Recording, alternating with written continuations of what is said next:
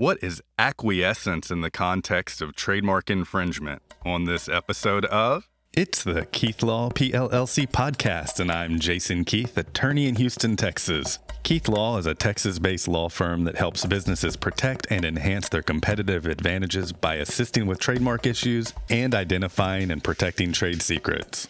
The firm's goal is to help businesses prevent and address business problems, and I hope this podcast will do the same. This is going to be a relatively quick episode following up on episode 8's question, what is latches? This one is, what is acquiescence? We're talking in the context of trademark infringement, and latches and acquiescence and unclean hands are the three primary equitable defenses to a trademark infringement allegation. So during episode 1 of the Keith Law PLLC podcast, I had briefly touched on trademark infringement defenses, including these equitable defenses, and one of the listeners asked me, well, you mentioned these words, but you didn't explain what they are. So in episode 8, I explained what latches is. In this episode, I'll explain what acquiescence is. And just backing up for a second, what are equitable remedies?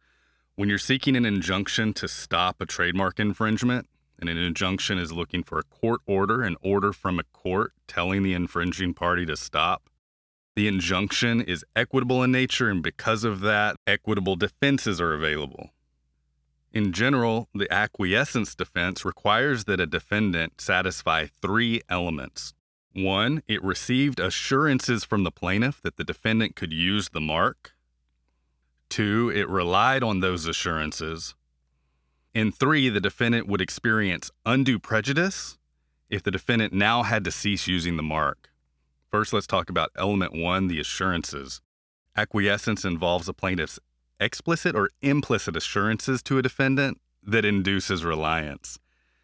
This is distinguished from latches because acquiescence is a defense only on a finding of conduct. It's only available on a finding of conduct, meaning express or implied conduct of the plaintiffs that amounts to assurances that the plaintiff will not assert its trademark rights against the defendant.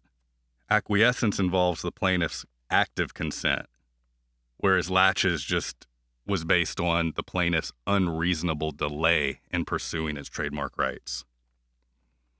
Acquiescence has been successfully asserted in cases in which the prior owner of a surname used as a mark did not object to the assignment or use by another person, or in which one party has acquiesced to another person's use of a mark by promoting the other party's use.